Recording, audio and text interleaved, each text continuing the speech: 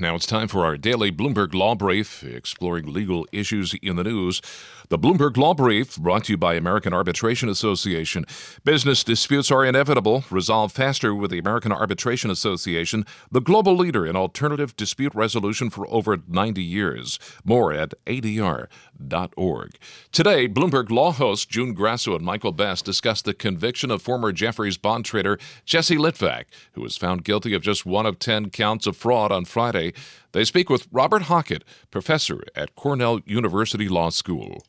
Bob, is this a surprising verdict? Only 1 out of 10 counts? I don't think it's all that surprising. I think what would have been truly surprising would have been if he had been found guilty on none of the counts.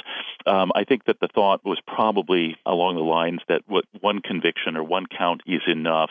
The rest, in theory, could be considered gilding the lily. They all sort of went to the same type of behavior, that is not telling the truth and it being fraud on what the price he paid for bonds was when he was selling them to other people. So what distinction could the jury have drawn here between the count that they convicted him of and the 9 counts that they acquitted him of? It's not altogether clear, but my guess would be that the jury was probably focusing especially on the so-called materiality of the misrepresentations.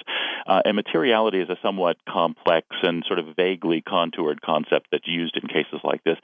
It embraces, on the one hand, the sort of rationality of a particular customer's allowing the information that he or she is given to influence his or her decision. That's an important part of it. And what that means in turn is that there's at least some relevance played in cases like this in the form of the degree of sophistication of the putative victims or the plaintiffs, right?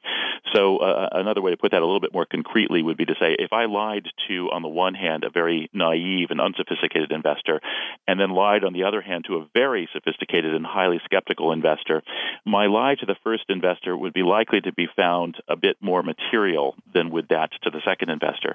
That's Robert Hockett, a professor at Cornell University Law School, speaking with Bloomberg Law hosts June Grasso and Michael Best. You can listen to Bloomberg Law weekdays at 1 p.m. Wall Street time here on Bloomberg Radio. That's this morning's Bloomberg Law Brief. You can find more legal news at BloombergLaw.com and BloombergBNA.com. Attorneys will find exceptional legal research and business development tools there as well. Visit BloombergLaw.com and BloombergBNA.com for more information.